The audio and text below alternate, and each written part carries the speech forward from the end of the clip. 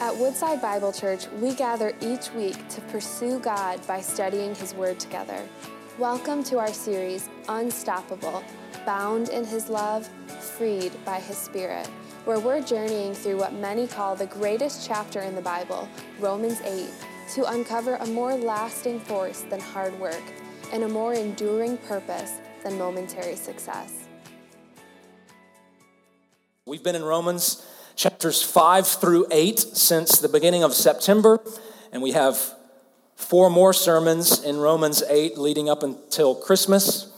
And Paul, by this point, is just going on and on about the riches and the glories of our salvation in Jesus. And we are in chapter 8, verses 9 through 17 this morning. If you're following along in your Bible, Matthew, Mark, Luke, John, Acts, and then the book of Romans, the first of the letters of the Apostle Paul. There's 13 letters from Paul, and this is the first one listed in the New Testament. Romans 8, verses 9 through 17. Brothers and sisters, hear the words of our God. You, however, are not in the flesh, but you are in the Spirit, if in fact the Spirit of God dwells in you. Anyone who does not have the Spirit of Christ does not belong to Christ. But if Christ is in you, although the body is dead because of sin, the Spirit is life because of righteousness. If the Spirit of Him who raised Jesus from the dead dwells in you, then Him who raised Christ Jesus from the dead will also give life to your mortal bodies through His Spirit who dwells in you. So then, brothers, we are not debtors, not to the flesh, to live according to the flesh. For if you live according to the flesh, you will die. But if by the Spirit you put to death the misdeeds of the body, you will live.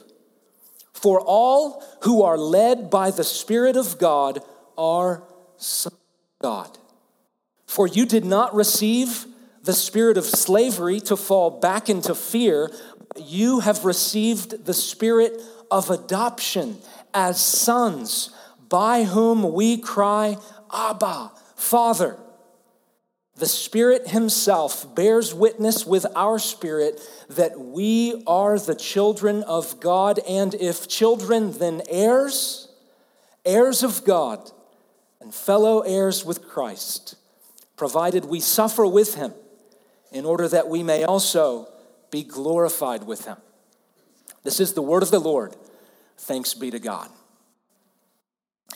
Some of the most compelling narratives include stories of great reversal. Stories wherein a person or a group of people begin the story in a state of disarray and chaos and incompetency.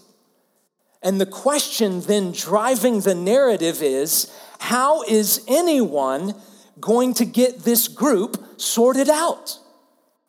So, for example, how is Coach Morris Buttermaker going to take the ragtag, untalented, undisciplined, bad news Bears and make a contender out of them? As in the film, Bad News Bears. How is Coach Herman Boone going to take the T.C. Williams high school football team from being a racially divided, relationally contentious team and make them champions? As in the film, Remember the Titans. And how is Coach Gordon Bombay, one of my favorites, how is Coach Gordon Bombay going to take this strange, diverse, poorly resourced District 5 Pee Wee hockey team and make them the Mighty Ducks? As in the film, The Mighty Ducks. In each one of these stories, there's this great reversal, and we're drawn in by the question, how is this team going to get things sorted out? what can this leader, this coach do for this broken group of people to help reverse their fortunes? Well, part of the reason these stories resonate with us is because we ourselves are in need of just such a reversal. And the truest story of all, the story of all stories, the gospel of Jesus, it is also a story of great reversal. And the Apostle Paul's explanation of the gospel in the book of Romans bears this out in so many ways. The apostle relates the disarray and the chaos and the brokenness that we have all experienced in life because of our sin. He explains that we are destined for death because of our sin. We are sold as slaves under our sin, and we are separated from God relationally because of our sin. So Romans chapter 6, verse 23, just to review some of these things. The apostle writes, "The wages of sin is death." In other words, our sin has earned us death. Romans chapter 5, verse 12. Sin came into the world through one man, and death came into the world through sin, so death spread to all men because all sinned. Death has spread all over the globe as far as people have spread all over the globe because all people have sinned. Romans chapter 7, verse 14, Paul says, "For we know that the law is spiritual, but I am of the flesh, sold under sin." And this carries the idea of being sold into bondage under sin, being enslaved to sin, which is how the New American Standard Bible translates that verse. And just last week, we saw in Romans chapter 8, verse 7, where Paul said that the mind set on the flesh is hostile to God. The mind that is set on the sinful passions of the flesh is hostile to God. So because of our sin, there's a relational hostility between us and God. And so, as I said, we are destined for death because of our sin. We are sold as slaves under our sin, and we are separated from God relationally because of our sin. And so the question is, how is God going to make death-bound, enslaved, alienated sinners and reverse this situation for us? What can God do for dead, enslaved, alienated sinners? And what we're going to find out is that there is a Mighty Ducks, remember the Titans, bad news bears kind of transformation that takes place for us who are in Christ. First, in these verses, Paul is going to say, in Christ and through the Spirit, you possess spiritual resurrection life. You possess spiritual resurrection life. So you remember from verses 7 through 8, last week, Paul wrote, to set the mind on the flesh is death, the mind set on the flesh is hostile to God, and it does not submit to God's law. Indeed, it cannot. Then in verse 8, he concludes, those who are in the flesh cannot please God. And then starting in verse 19, he contrasts life in the flesh with what God has done for us, giving us life in the Spirit. Verse 9, you, however, you are not in the flesh. You are in the Spirit, if in fact the Spirit of God dwells in you. So similar to, as we said last week, we are in Christ. So also Paul says here, we are in the Spirit. And the Spirit is in us. The Spirit dwells in us, he says. We are in the Spirit, and the Spirit is in us. So this is hard to wrap our minds around, to conceptualize this, but we can say that the Christian life is a supremely spiritual life. We are in the Spirit, and the Spirit is in us. And he goes on in verse 9, you are not in the flesh, but in the Spirit, if in fact the Spirit of God dwells in you. Anyone who does not have the Spirit of Christ does not belong to Christ. Now, this is an important nuance in our understanding of the Spirit. Anyone who does not have the Spirit of Christ does not belong to Christ. Because I've heard several people share their testimonies with me, and they'll say, yeah, I became a Christian at this point in my life, but I received the Holy Spirit at this later point in my life. And I think folks think like this because they've been taught a theology of the Spirit that is not totally biblical. They've been taught that you can trust in Christ, you can be saved by Christ, and yet not have received the Spirit of Christ. And yet the apostle says here, anyone who doesn't have the Spirit of Christ does not belong to Christ. So Christian, let me affirm for you, if you are trusting in Jesus, if you identify with Jesus as one of his followers, you possess spiritual life. You are in the Spirit, and the Spirit is in you, enlivening you, empowering you. Here's how Paul continues to put it in verse 10. Anyone who does not have the Spirit of Christ does not belong to Christ, verse 10. But if Christ is in you, although the body is dead because of sin, the Spirit is life because of righteousness. So Paul says the body is dead. In other words, our bodies are mortal. Our bodies are failing. Our bodies are in a constant state of decay, basically from the time we're born, or at least after we hit adulthood. It is all downhill from there. Stuff starts falling out and sagging all over the place. The body is dead because of sin. Amen? But the Spirit is life. Even though physically we're wasting away, spiritually we are renewed, we are alive because of the righteousness of Christ that marks us and because of the Spirit of Christ who dwells in us. Verse 11, Paul completes his thought. He says, if the Spirit of him who raised Jesus from the dead dwells in you, he who raised Christ Jesus from the dead will also give life to your mortal bodies through his Spirit who dwells in you. So Paul has said, our bodies are dead because of sin, but eventually him who raised Jesus from the dead will also raise your mortal bodies. And he does this by the Spirit who dwells in us.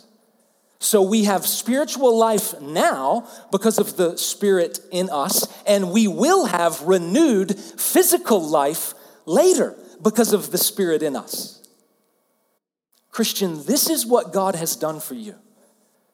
Your spirit was dead because of sin. Your body was dead because of sin. But what a reversal. From God, you have experienced spiritual resurrection life. What can God do for sinners like us? He has made it so that we have spiritual resurrection life. And secondly, he has made it so that we owe nothing to the flesh. We owe nothing to the flesh. Look again at verse 12 and the first half of verse 13. He writes, so then, brothers, we are debtors not to the flesh, to live according to the flesh. For if you live according to the flesh, you will die. So because we are in the Spirit and the Spirit is in us, we are not debtors to the flesh, to live according to the flesh. In other words, we have no obligation to the flesh. When you're in debt to someone, you owe them something. You are obligated to them in some way, usually to pay them money. Paul says we don't owe anything to the flesh because Jesus came in the flesh and lived the life we should have lived on our behalf. He lived a life of perfect love and righteousness in the flesh. So we aren't obligated to the flesh. And Paul warns that if we even try to live according to the flesh, if we even try to live according to our own moral efforts, we will die. Because we always blow it when we try to live apart from God under our own power. If you live according to the flesh, you will die. But, middle of verse 13, If by the Spirit you put to death the deeds of the body, you will live. We are not obligated to live by the flesh, but we are obligated to live by the Spirit. And what this looks like, what living by the Spirit looks like, is putting to death the misdeeds of the body. Paul says the Spirit empowers us to put to death the misdeeds of the body. So is the Christian life lived out of our own power and strength? No, we live by the power of the Spirit, and yet that doesn't mean we don't play a part. And what that part looks like, Paul says here, is by the Spirit in us putting to death the misdeeds of the body. But what does this look like? How do we kill the misdeeds of the body? Well, obviously, Paul is speaking metaphorically here. In other words, we don't literally kill our sin. Rather, I think what he means is that by faith and the Spirit, we continually take our sin to the cross. The cross is where sin goes to die, and so that is where we continually take our sin. Our addict, that part of us that tries to fill ourselves through all sorts of addiction, we take him to the cross. Our rager, that part of us that tries to take control through intense anger, we take him to the cross. Our perfectionist, that part of us that finds significance through getting everything just right, we take him to the cross. Our performer, that part of us that finds acceptance through performing at work, performing at school, performing at sports, we take him to the cross. Our bitter one, that part of us that finds a sense of safety through hanging on to bitterness and keeping other people at a distance, we take him to the cross. Our people pleaser, that part of us that finds love through keeping everybody happy, even though we're not honest about conflict, we take our people pleaser to the cross. Our pleasure seeker, that part of us that finds an escape, finds fulfillment through all sorts of unrestrained sensual pleasure and physical appetites, we take him to the cross. And we could go on and on like this, couldn't we? We have all sorts of sinful strategies to satisfy our souls apart from God. We have all sorts of sinful selves, the old self who keeps trying to creep back into our lives, keeping us from being who we are in Christ. And so by the Spirit, we keep coming back to the cross. And we keep saying, God, here is this part of me. The rager, the addict, the pleasure seeker, I surrender him here to you. And by the Spirit in me, I leave him here at the cross, the place where sin goes to die, so that I can live out of who I truly am in Jesus. That is the work of sanctification by the Spirit. It's not just trying harder, doing better, doing more. No, it is by the Spirit bringing our sin to the cross, bringing our sinful selves to the cross and leaving them there to die, which is a process that goes on day after day after day. It is not completed in this life. Christian, this is what God has done for you. You are not obligated to live by the flesh. Do more, do better, try harder. Instead, we are now in the Spirit, and the Spirit is in us, and we are obligated to live by the Spirit, putting to death the misdeeds of the body. You possess spiritual resurrection life. You owe nothing to the flesh. And finally, you received adoption into God's family. You received adoption into God's family. Look once more at verse 14. He says, if by the Spirit you put to death the misdeeds of the body, you will live. For all who are led by the Spirit of God are sons of God. So Paul says, when we put to death those false ways of living, people pleaser, the addict, the bitter one, when we put those false ways of living to death, then we can live out who we really are, sons of God, children of God. All who are led by the Spirit of God are sons of God. Verse 15, for you did not receive the spirit of slavery to fall back into fear, but you have received the spirit of adoption as sons. And it is by the spirit of adoption within us that we cry, Abba, Father. So through faith in Jesus, we receive the Holy Spirit. And the apostle here calls the Spirit whom we have received the spirit of adoption. We are children of God, having received the spirit of adoption, and by the Spirit in us, we cry out, Abba, Father. You know, around our house, we will laugh when one of our kids, one of our children, will refer to me or my wife by our first name. So earlier this week, actually, Rumay, our 6-year-old daughter, was walking around the house going, Meg, Meg. And I think she was actually mocking me because apparently I'm always shouting my wife's name across the house. Meg, where are you? Meg, come here. But it was funny to hear her call Meg by her first name because she never does that. And it just doesn't feel right when she does. And Rumay does the same thing to me sometimes. She'll say, CT, no. CT, no. And the boys too, just messing around with me, will sometimes call me CT because they know it's humorous. They know it's funny. It's out of the ordinary for them to call me by my formal first name. On the contrary, it is so sweet. It is so tender. It is so intimate when they call my name, Papa, Daddy. Even more than when they say Dad. For them to say Daddy, there's an intimacy, there's a connection that's so beautiful.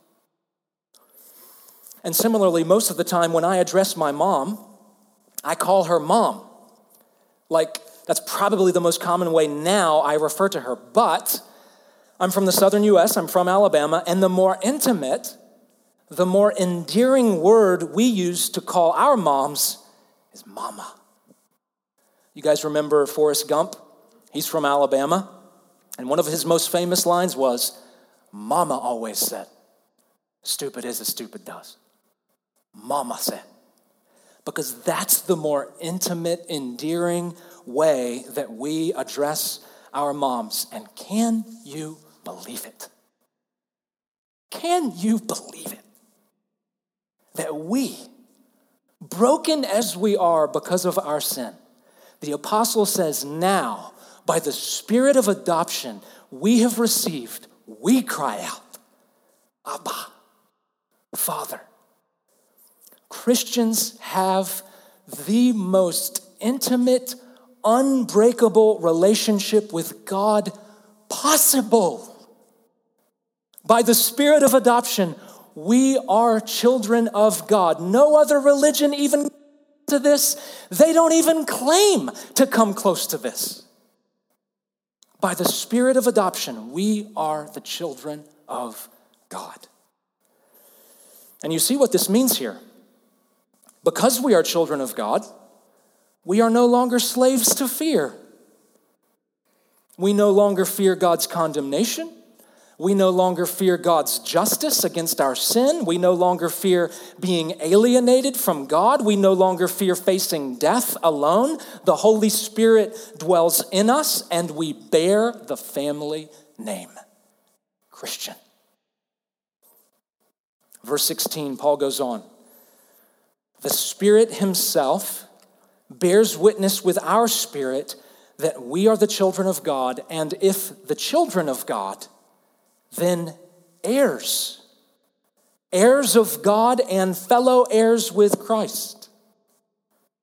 So as the children of God, we are also the heirs of God and co-heirs with Christ, meaning that everything Christ has, we have. As God's one and only Son, Jesus received eternal life from the dead, and so shall we.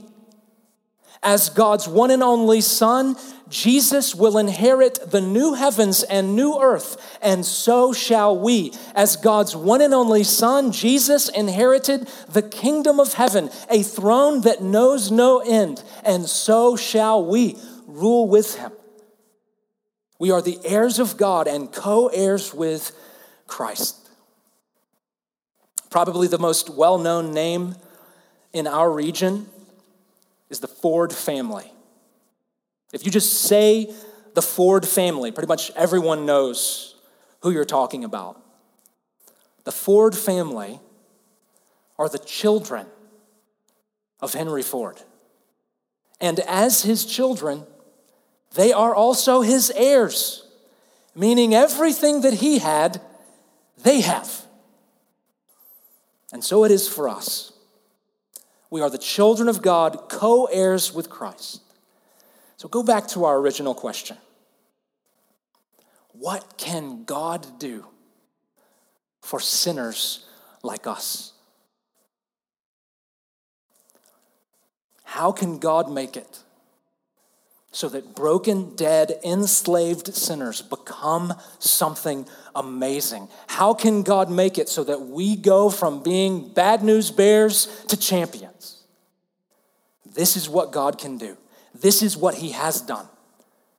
He has placed his Spirit within us, giving us new life both now and forever. He has made it so that we owe nothing to the flesh, but we walk by the Spirit, and he has adopted us, making us his children, his heirs. And we relate to him in the most intimate way possible. This is a reversal like none other. This is a transformation like none other. From death to life, from bondage to freedom, from alienation to adoption. This is a transformation like none other. The question is, have you experienced it? And if not, I want to encourage you. Trust in Jesus. Receive his Spirit and live. Live. Be free. And join the family. In the name of the Father, Son, and Holy Spirit. Amen.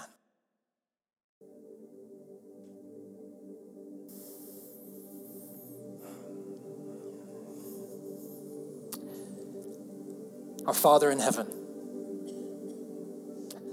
we are gathered here, your children, those within whom the Spirit of adoption dwells. And it is by your Holy Spirit we cry out now, Abba, Father. And we receive from you afresh the blessing of who we are in Jesus. Beloved children, forgiven sinners, renewed saints. Father, I pray for any here, and ultimately it's all of us. Pray for any here who don't feel that. Feel alienated, feel distant, feel trapped. I pray, Father, that you would come alive, that we would experience the Spirit of him who raised Jesus from the dead. So God, have mercy. Have mercy. Father, I pray for each one of us here and the work we need to do, putting to death the misdeeds of our bodies. May it be done by the power of the Spirit in us, not just trying harder, not just more accountability, not just more shame, but God, may it be by the Spirit we bring our sin we bring our false ways of living to the cross and surrender them. God, help us do this so that more and more we can walk by the Spirit, live by the Spirit. Help us, we pray. And we ask it all in the name of our elder brother, the one with whom we are co-heirs. We ask in the name of Jesus. Amen. Amen.